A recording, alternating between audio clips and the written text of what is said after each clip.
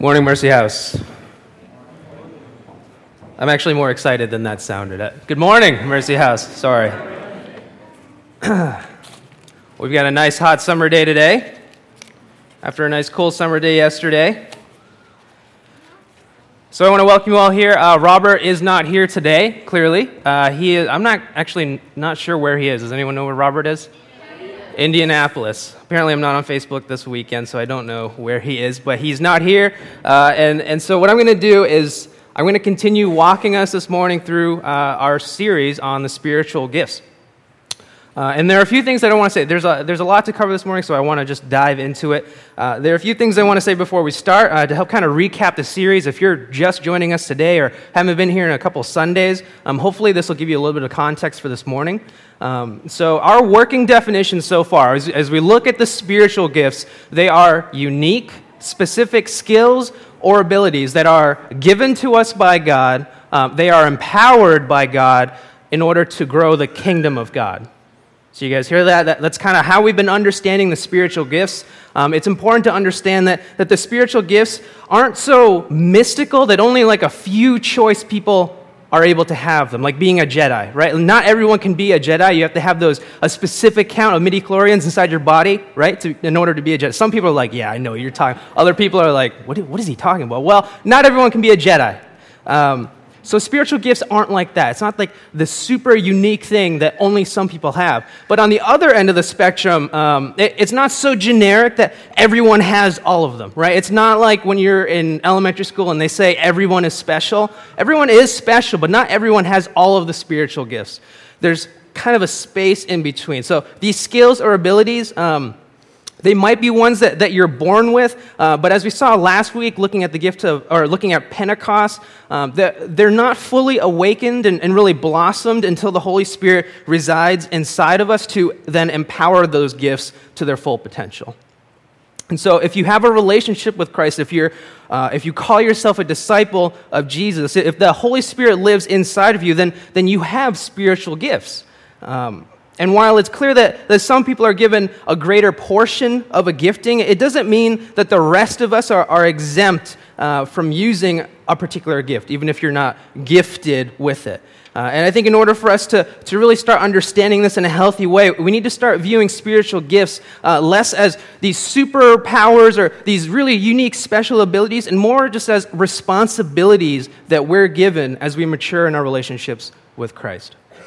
And so there's been a real challenge with each sermon to actually exercise your gifts, so we're not just talking about these things, but we're actually doing them, in part because when we use them, we get to experience God sustaining those gifts. We get to grow deeper in relationship with God. We get to learn more about ourselves and how God has purposefully made each and every one of us. And while those are all really good reasons to use our gifts, primarily we ought to be using our gifts because we're actually commanded to. And a part of this command is to proclaim the gospel to other people, to minister to other people, and to build the kingdom of God, which is our calling as believers. And so these gifts aren't meant to be used, these gifts are meant to be used to bless others, to face outward. But since God is really awesome, we also get to experience some of the blessings of using those gifts as well. So it's a win-win for everybody. Another important point to remember is that the gifts are portioned to each person in the way that God sees fit, which means that it isn't necessarily a fair, equal distribution amongst all of us as believers, which is why we see such diversity in the body. There are mouthpieces, there are eyes, there are hands, there are feet, and so on. But even in this diversity, when we have different portionings of the giftings, even though that your specific gift might not be talked about on a particular Sunday morning, I think the challenge is to not tune out. Right? If you hear a gift, you're like, oh, that's not me. You still need to listen to this. And there are two reasons for that. One is at some point, you will be given the opportunity to use whatever gift we're highlighting each week. Right? So some people are just going to be inevitably, all of us, I believe, are going to be inevitably called to use a spiritual gift that you might not consider yourself to be gifted in. So whether that is to speak truth to somebody else and speak truth into their life, to encourage somebody and help them through a hard time, to help someone understand a biblical truth that they're wrestling with, to help provide for somebody's needs or to tangibly meet somebody's needs, to lead someone through something, to share and proclaim the gospel to someone. See, these aren't superpowers, right? They're responsibilities of a mature Christian. So that's why we shouldn't tune out. Second reason why we shouldn't be tuning out is that when we're able to understand all of the spiritual gifts, it allows us to take care of certain parts of the church body, and it allows us to then also operate more effectively as a full body. So you might be seeing that as we talked about prophecy and as we talk about more of the gifts, some of them, they just come with a lot of baggage. It's not just all fun and awesome. These gifts present a lot of ways that we can be using them in broken or distorted fashions. And so when we can understand the giftings and see where people not only are fruitful but then also struggle, we can help encourage our brothers and sisters. And out of that, we can collectively be a more fruitful body. When we know that these people do that, awesome. We can kind of offload some work over here so that they can be more productive and not make these people do that. Right? So when we have an understanding of where everyone fits into the body, it helps us be more fruitful as a whole. All right, so that's where we're at. That's kind of spiritual gifts in a nutshell. Last week, we looked at the gift of prophecy, and I think Robert did a great job at just giving us a biblical and practical understanding of the gift of prophecy, how it can really come in the form of the Holy Spirit pressing upon us certain truths or realities that can help edify our brothers and sisters. And I found it really helpful that Robert gave us really some ways that we can receive the gift of prophecy, that as someone tells us something, we can hold it up to what we know to be true about God. We can hold it up to see if it fits into our understanding in the truth of the gospel, whether or not other people have hinted or suggested the same things to us. And if it lines up with all of those, then we can humbly receive it. But if it doesn't, it's okay to reject it. I think the one thing that Robert said that really stuck out to me was that the gift of prophecy is weird when we make it weird, right? So if you go up to someone, you're like, I have a word from God, and you like build it up, it's probably going to be received a little bit weird. Not to say that what you're saying is automatically an untruth if you build it up like that, but Robert was saying that there's a humble way to go about sharing a prophetic word with somebody in a way that they can digest it, right? They can actually understand it. So I thought that was really helpful. And so this week, we're going to be talking about the gift of service. The gift of service. And let's be honest, it's definitely not as exciting as the gift of prophecy. Right? This morning, we're going to be talking about service. Anyone read Lion and the Witch and the Wardrobe by C.S. Lewis? It's kind of like that scene when all of the kids get weapons for war, right? So Peter gets this sword and a huge shield with like a giant gold lion on it. Susan gets this bow and arrow. She gets a horn to blow that like calls in reinforcements. And then it gets to little Lucy, right? And she gets like a butter knife and some ointment to put on her cuts, right? It's a little anticlimactic at that. I remember being like, oh, we should give Lucy something a little more than that little dagger. But while it might not seem cool, right, the gift of service is a very, very special gift. It's special because it is the means by which God himself meets the needs of people like you and me. Think about that for a minute. The gift of service is the means by which the infinitely powerful divine creator of the cosmos can tangibly and personally meet each and every one of our needs. And so we're going to learn more about this in a minute, but before I really jump in, I want to pray for us. So let's pray. God, thank you for another morning where we get to wake up, we get to breathe, we get to live in a place where we're not fearful about our faith, that we can preach and proclaim the gospel freely here, God. I pray this morning that as we look at what it means to serve, that you would be releasing us to serve, God, that you'd be getting us excited about the larger vision of how service fits into your body, into your church, Lord. So I pray for those with the gift of service that you have specially portioned an extra dose of service into them, God. I pray that you would awaken them if they don't know or that they're not aware of their gifting, God, that they would see what they're called to do. And for the rest of us, God, would you see how we can use service, how we can serve in a more fruitful way that would bring us joy and glory to you. We love you, God. We pray these things in your name. Amen. All right, so what is the gift of service? So let's define it so we specifically know what we're talking about in the context of Scripture. So in Romans 12:7, if you have your Bibles, I don't know if it'll be up there, but it was the reading that we just went through.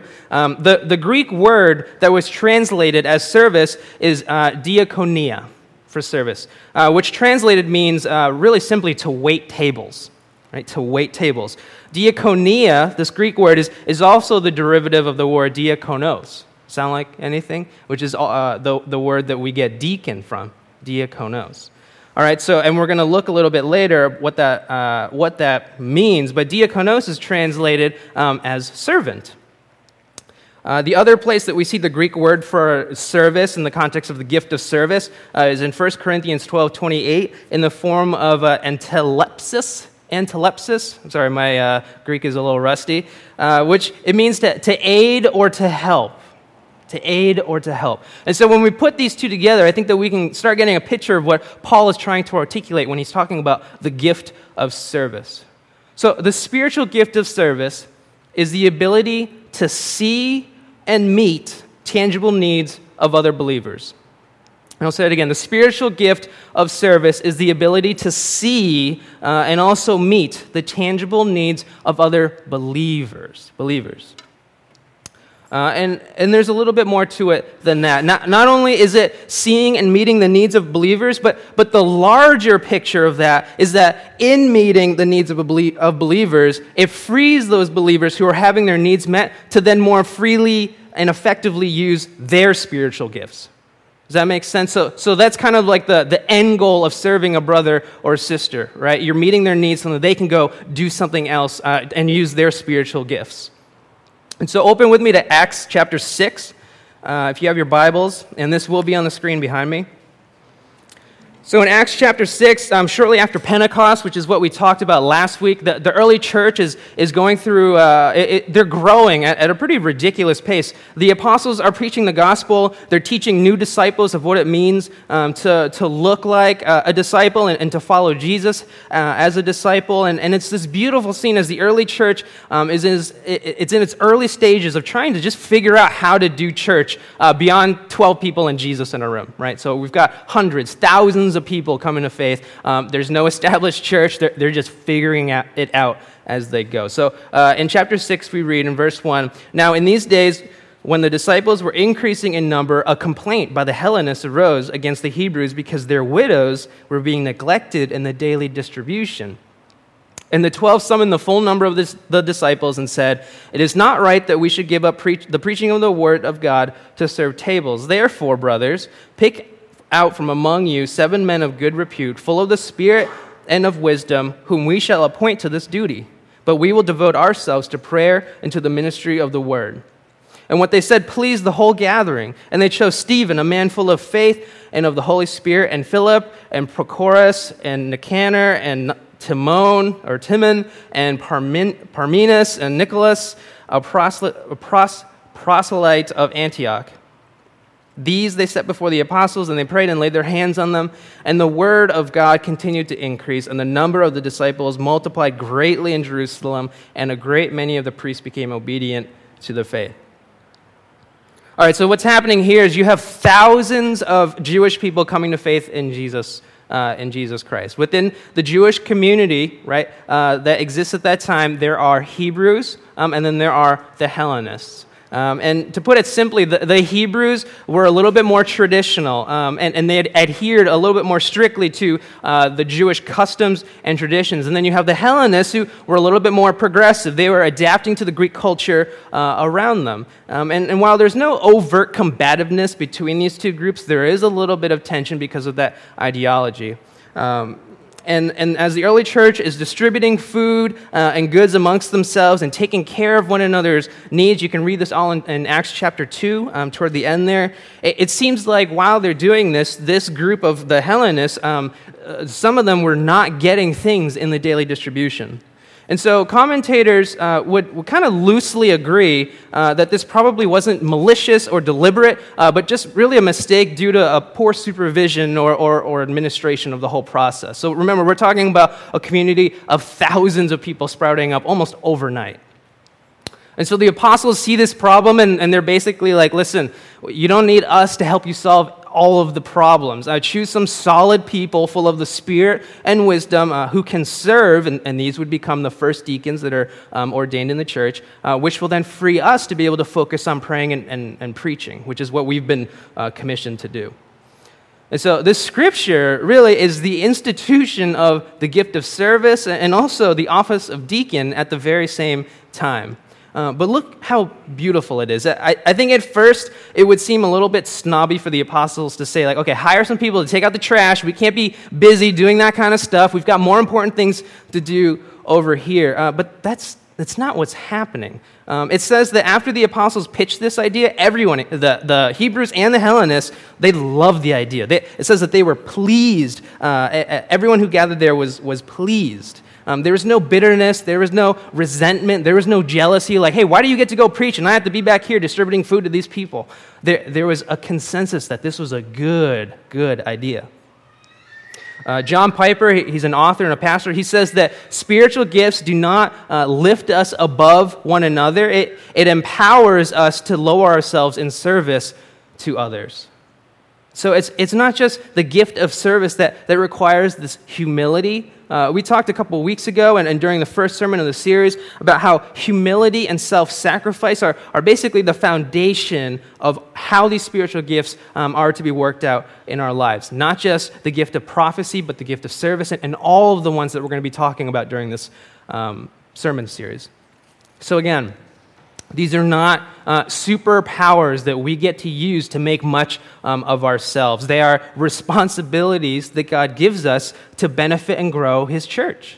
And so the apostles, the church as a whole, those first deacons, they understood the large picture, which is the growth of the church and the spreading of the gospel as most important. And I think that they discover a truth that's still true for us today.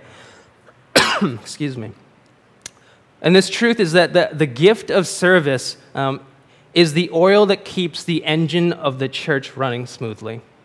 The gift of service is like the oil that keeps the engine of the church running smoothly. So engines have tons of moving parts. Each part has a very specific purpose that it was created for. But without oil, right, those parts would rub against each other, causing heat from the friction, eventually until the engine would seize and just no longer work the way that it's supposed to work.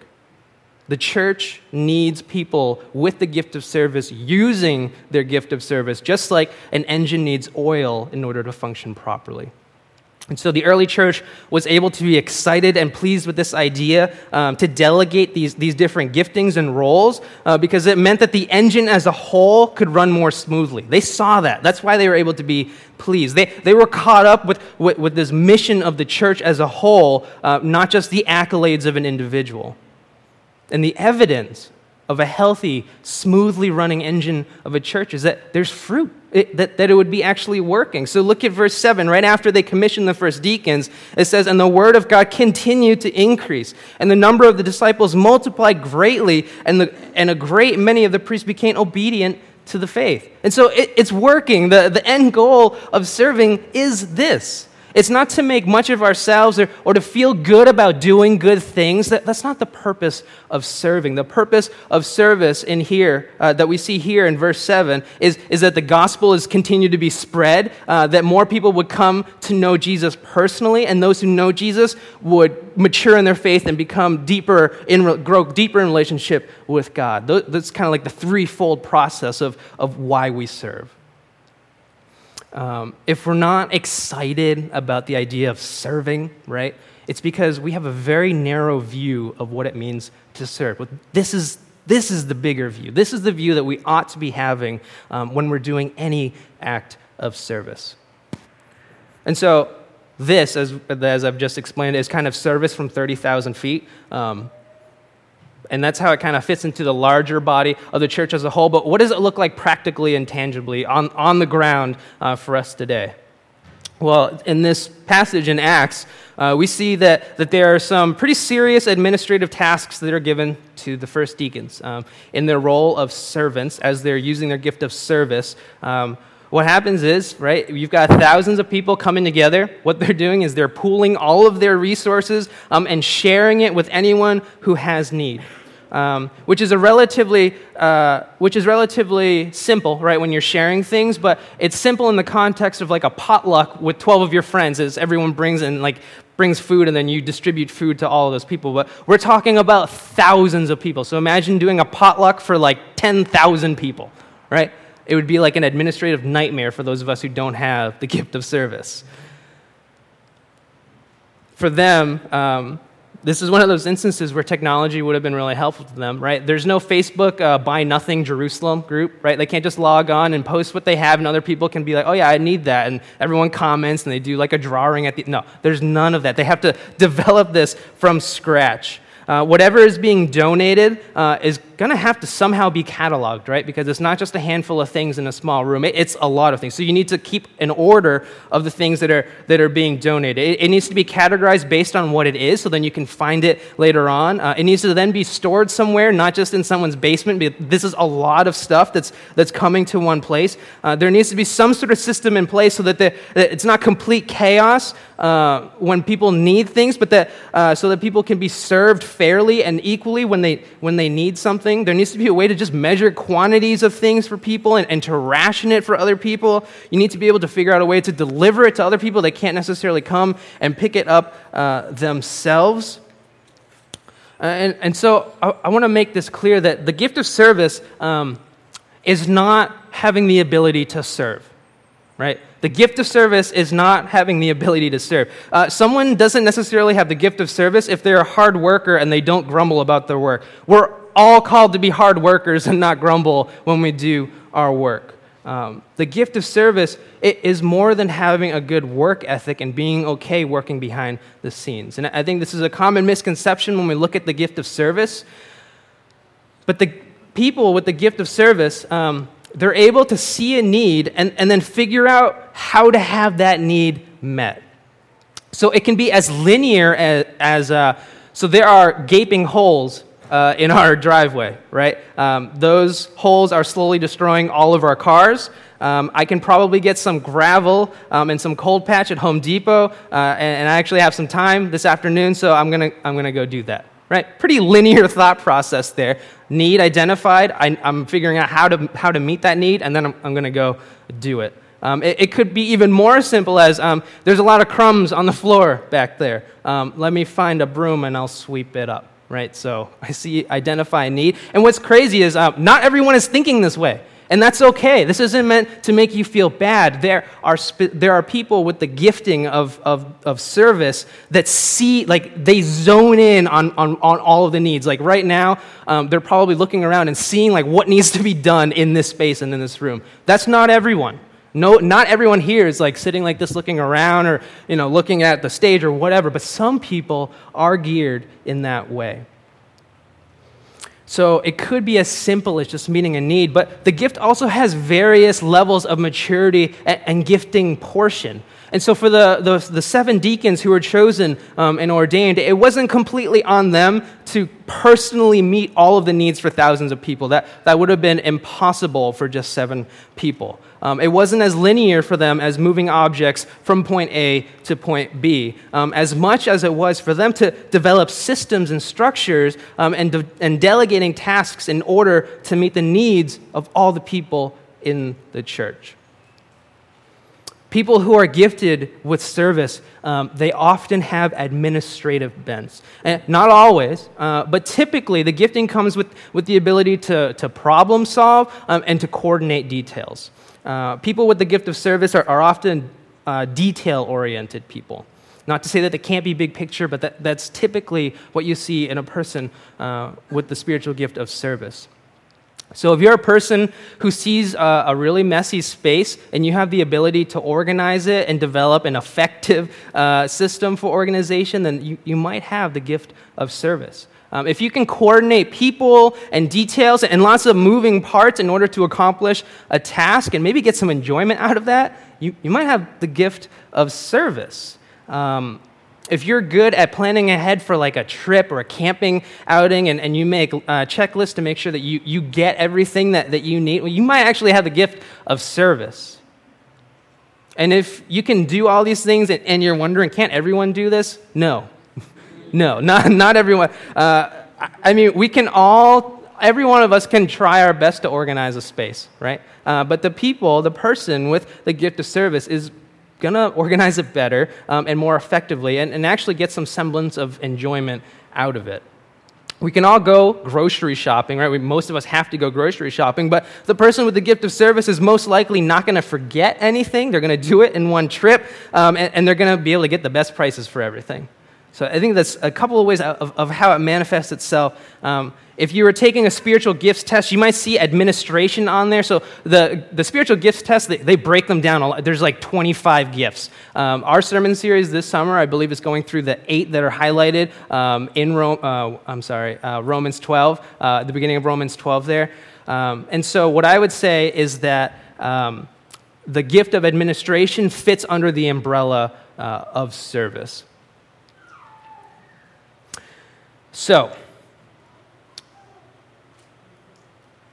that's what I'm describing here this morning. That's kind of what you see in the beginning of Acts there as the gift of service is being played out, is more of that administrative side of things. But that's really not the only way that the gift of service manifests itself. So open your Bibles to 1 Kings. It's in the first portion of the Bible, the first half.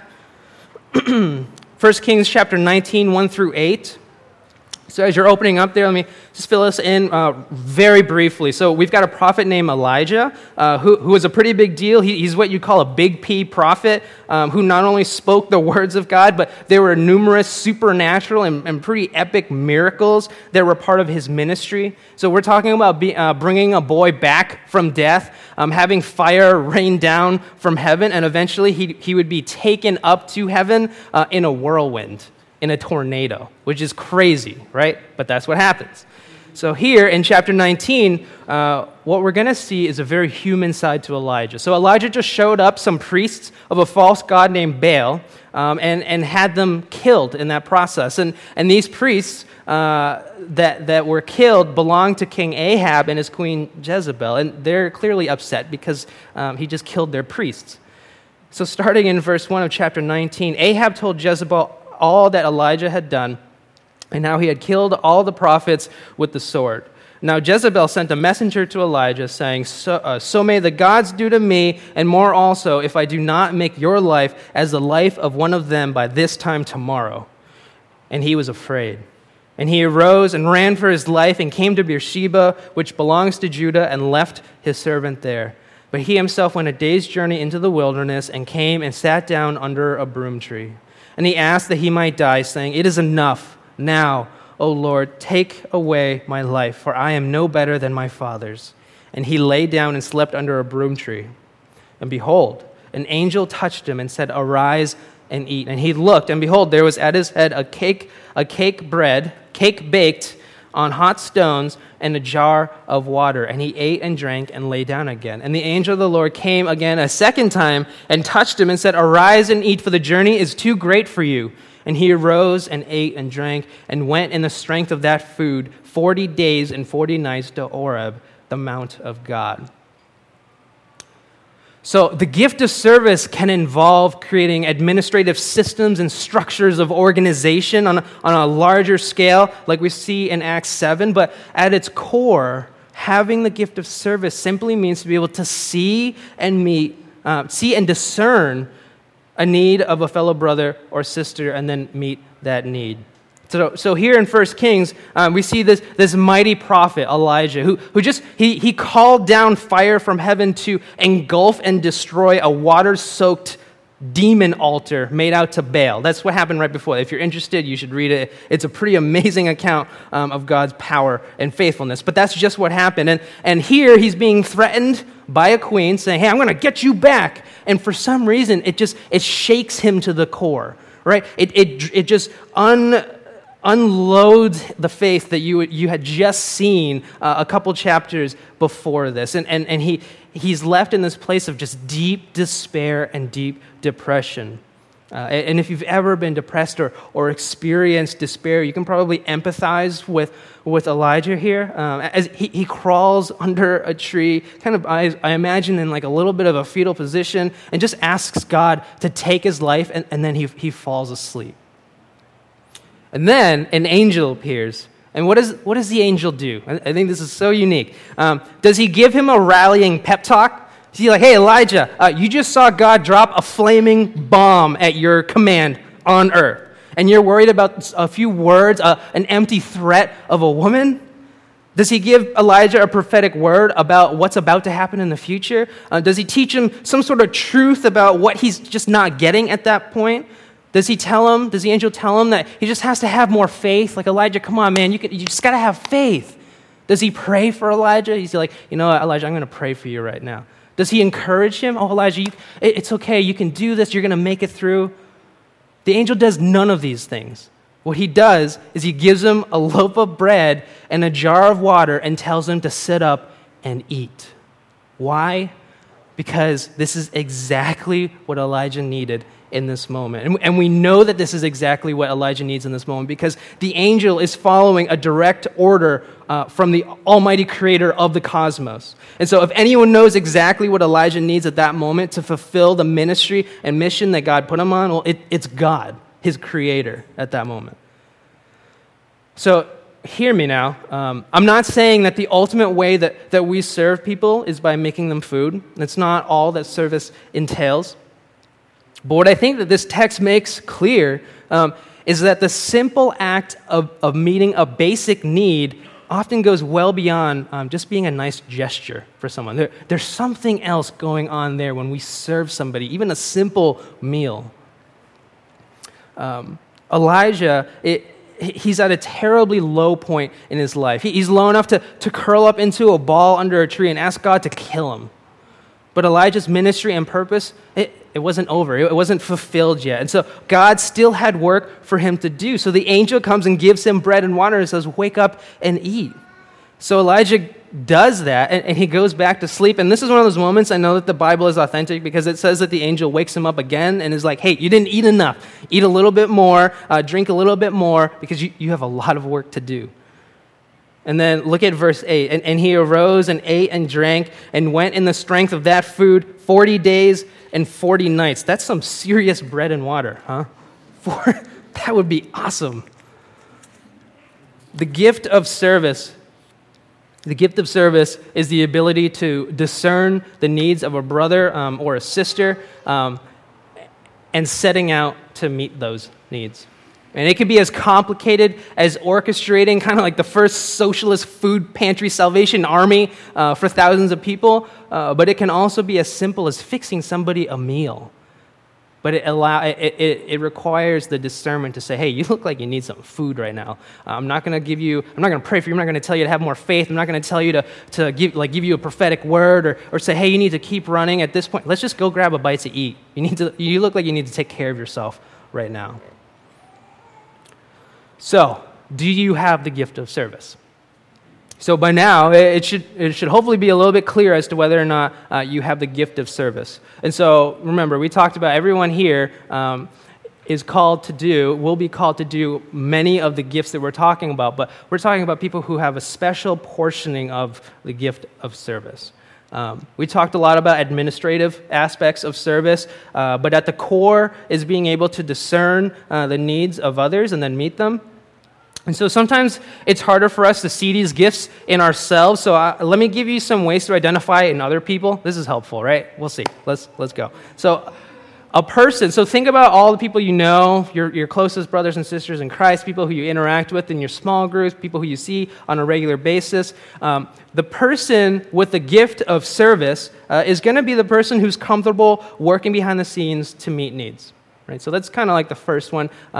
They're usually, if you're at like a party or if you're hanging out with people where there's food that needs to be served and things that need to be done, they're usually the last person to like sit down and enjoy the party, if they ever sit at all. They will typically be list makers, so if you see someone with tons of sticky notes all over everything to get stuff done, they might have the gift of service.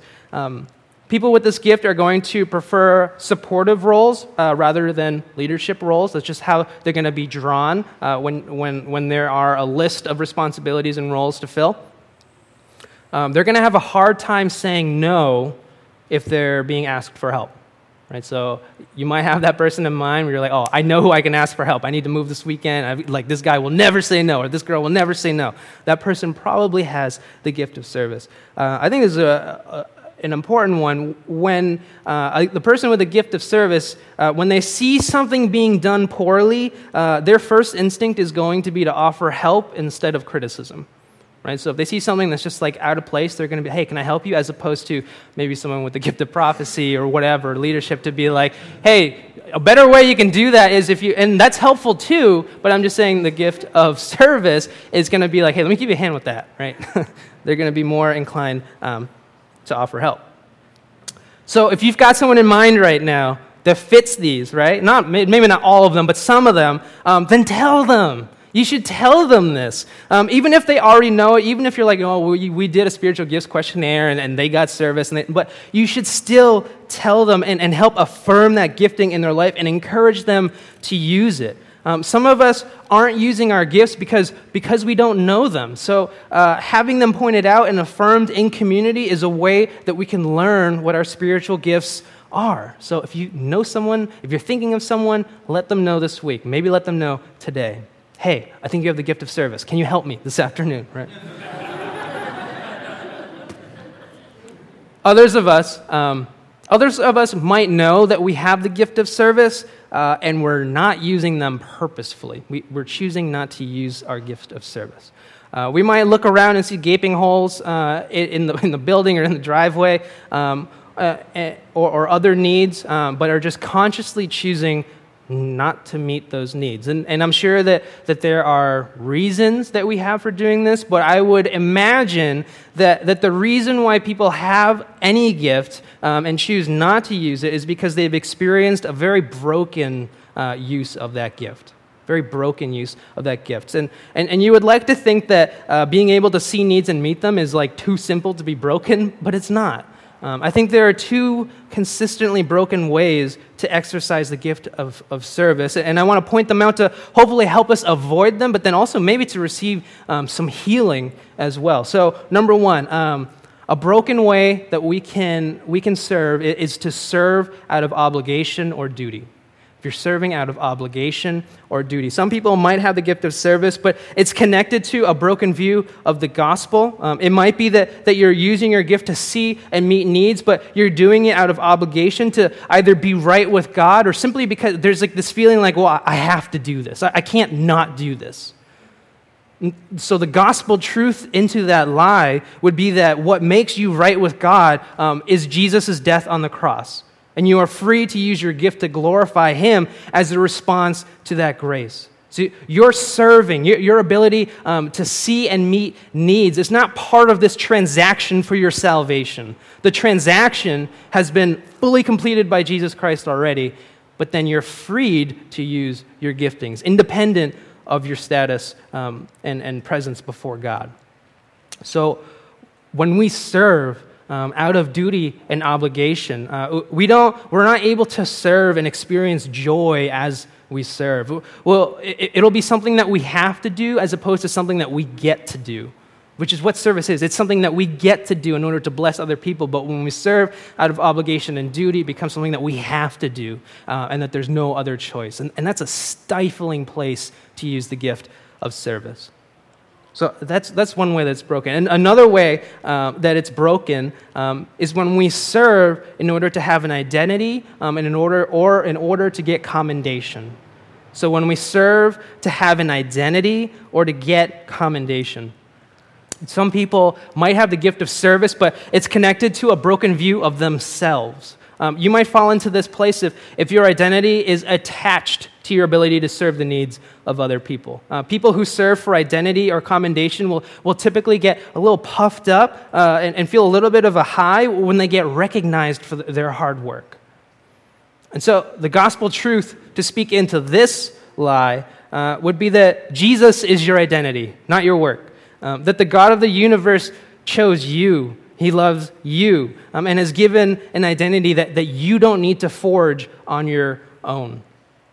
Also, that your value isn't derived by how much you're valued by another person or a church or an organization. It's derived from the life of God's only Son, which is already given to you as a ransom for your life. So that's where the value of your life resides, not in the ability to serve.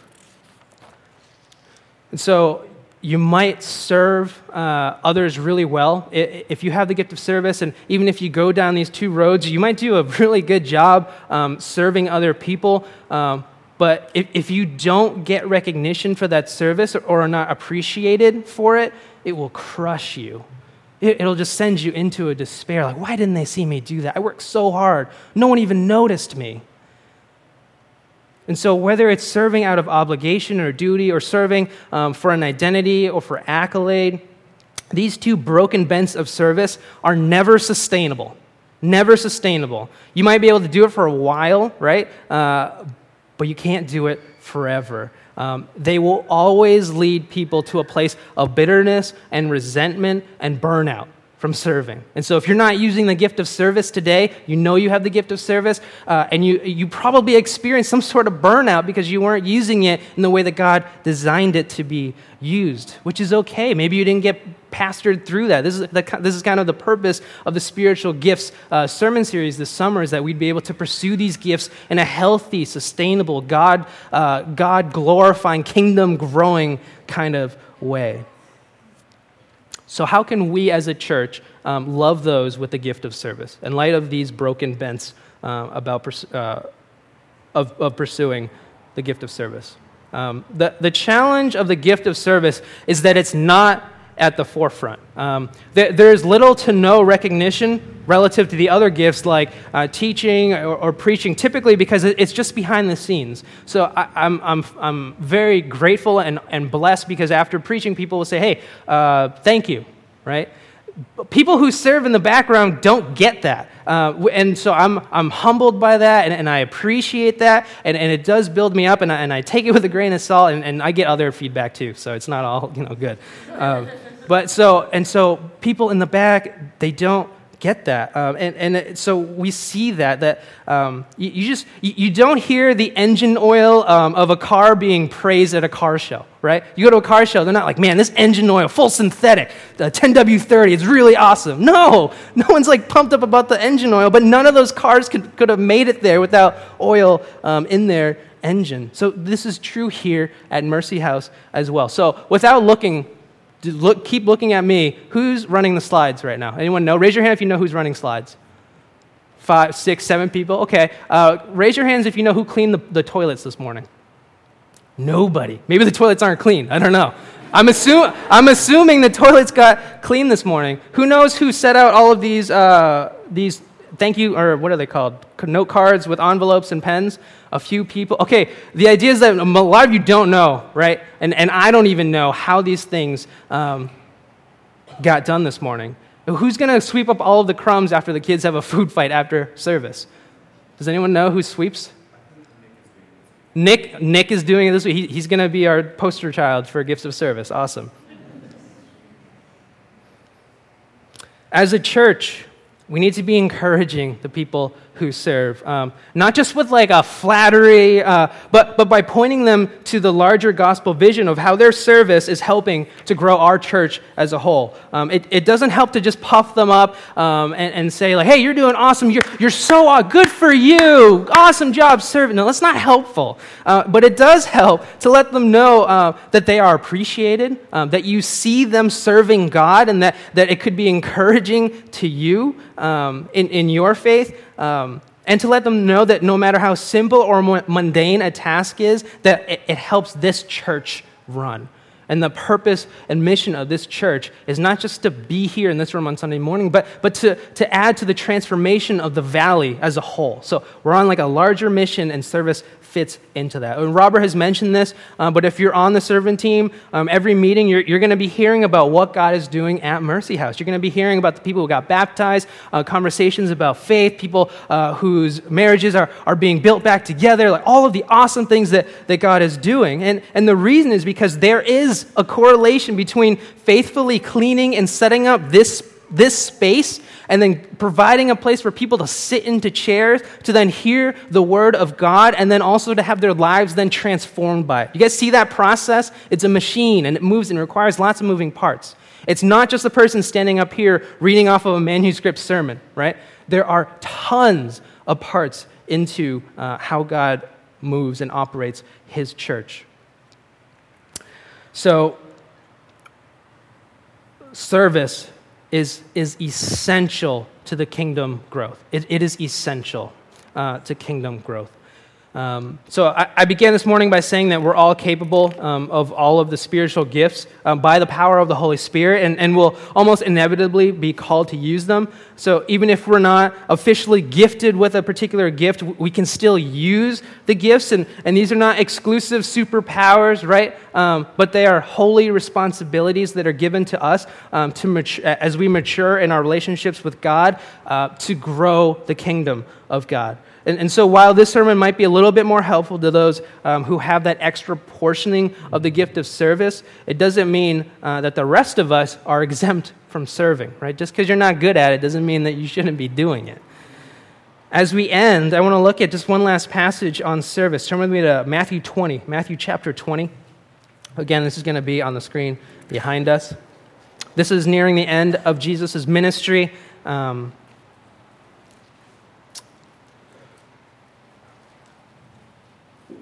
verse 20, then the mother of the sons of Zebedee came up to him, this is Jesus, came up to Jesus with her sons, and kneeling before him, she asked him for something. And he said to her, what do you want? She said to him, say that these two sons of mine are to sit, one at your right hand and one at your left, in your kingdom. And Jesus answered, you do not know what you are asking. Are you able to drink the cup that I am to drink? They said to him, we are able. He said to them, you will drink my cup, but to sit at my right hand and at my left is not mine to grant, but it is for those whom it has been prepared by my Father.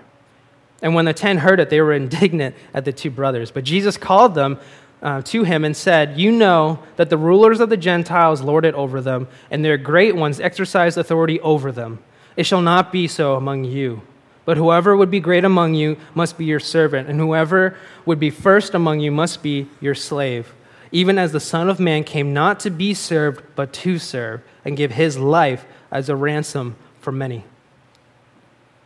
So notice here that Jesus is talking about being a servant. As he's talking about being a servant, he's not only talking to those with the gift of service, right? He's talking to all of his disciples. And what he's doing is giving them a vision for how his kingdom as a whole is going to work. In the time of the disciples, and even today, power and authority is exerted top-down, right? So you have a king, a ruler, a president who holds an office of authority, and others who do not have that power and authority are subjects underneath that power and that authority.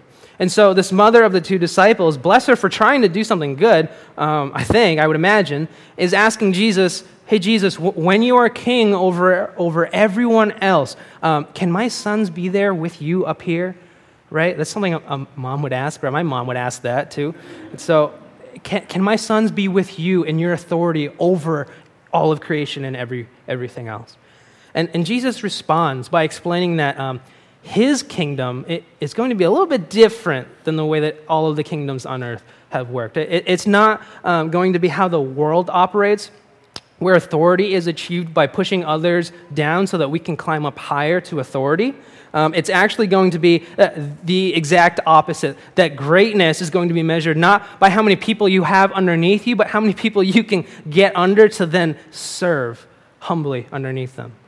Jesus he essentially responds by saying, do you want to be where I am? Well, this is where I am. This is where I am, not in having lording my authority over all of creation, but humbling myself into creation to wash your nasty, dirty feet, right? That's where God is. And so the ultimate act of service, though, it wasn't meeting the tangible needs of his disciples. Sure, he fed them on lots of occasions. He would wash their feet. But the ultimate act of service that Jesus performs for his disciples and for us was meeting our deep spiritual need through his death on the cross. And so on the night that he was betrayed, he took the bread, breaking it, saying, "This is my body broken for you. Do this in remembrance of me." In the same way, he took the cup and said, "This is the new covenant in my blood. Do this as often as you drink of it in remembrance of me." We're going to take communion, and the reality that I want us to meditate on is that we are all called to serve. All of us are called to serve. We are called to see the needs of our brothers and sisters and then to meet those needs. And some of us are just more gifted at that than others, but nobody who is a believer in Jesus Christ is exempt from doing these things. The only way that we can serve, the only way that we can lay down our lives in service like Jesus did is to draw from the mercy that we've experienced from God. This is the foundation of the sermon series on using your spiritual gifts. The well of God's grace is the only one that is deep enough to sustain fruitful, healthy, joyful service to one another as we go about our lives.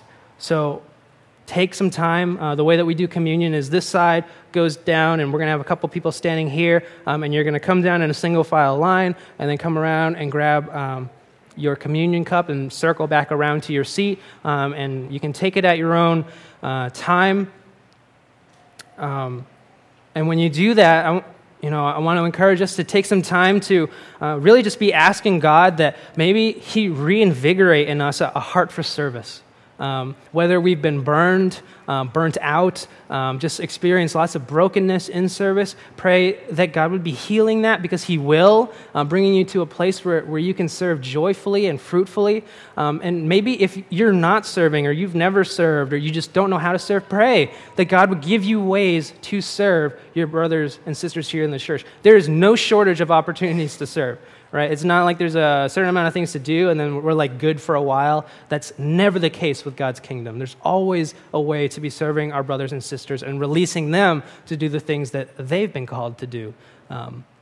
So be praying about that as we take communion. If you're not a believer, if you're not a Christian this morning, this is a great time to just sit. You can meditate, you can pray about some of the things that we're talking about here. There are going to be some people in the back, including myself, if you want to ask questions, if you want prayer, if you want to pray for us, we'll be back there and would be glad to do that with you.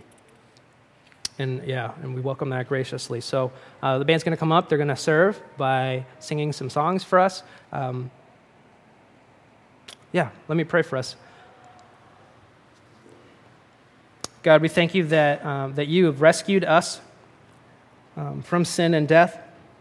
God, we thank you that you have rescued us not just to be stagnant, but to live out a glorious mission and calling that you have created for each and every one of us.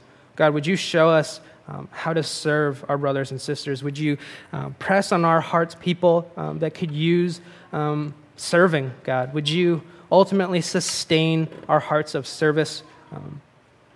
Lord, that as we think about our schedules and how it can fit in and how we'd be able to have enough energy to do everything, God, would we be drawing from you and not just our own wells of energy and strength, but that we would be looking to the mercy and grace that we've experienced from you to sustain the service that you call us to do. We love you, God. We thank you for your death. We thank you for the life that we get to have in you. And we pray these things in Jesus' name. Amen.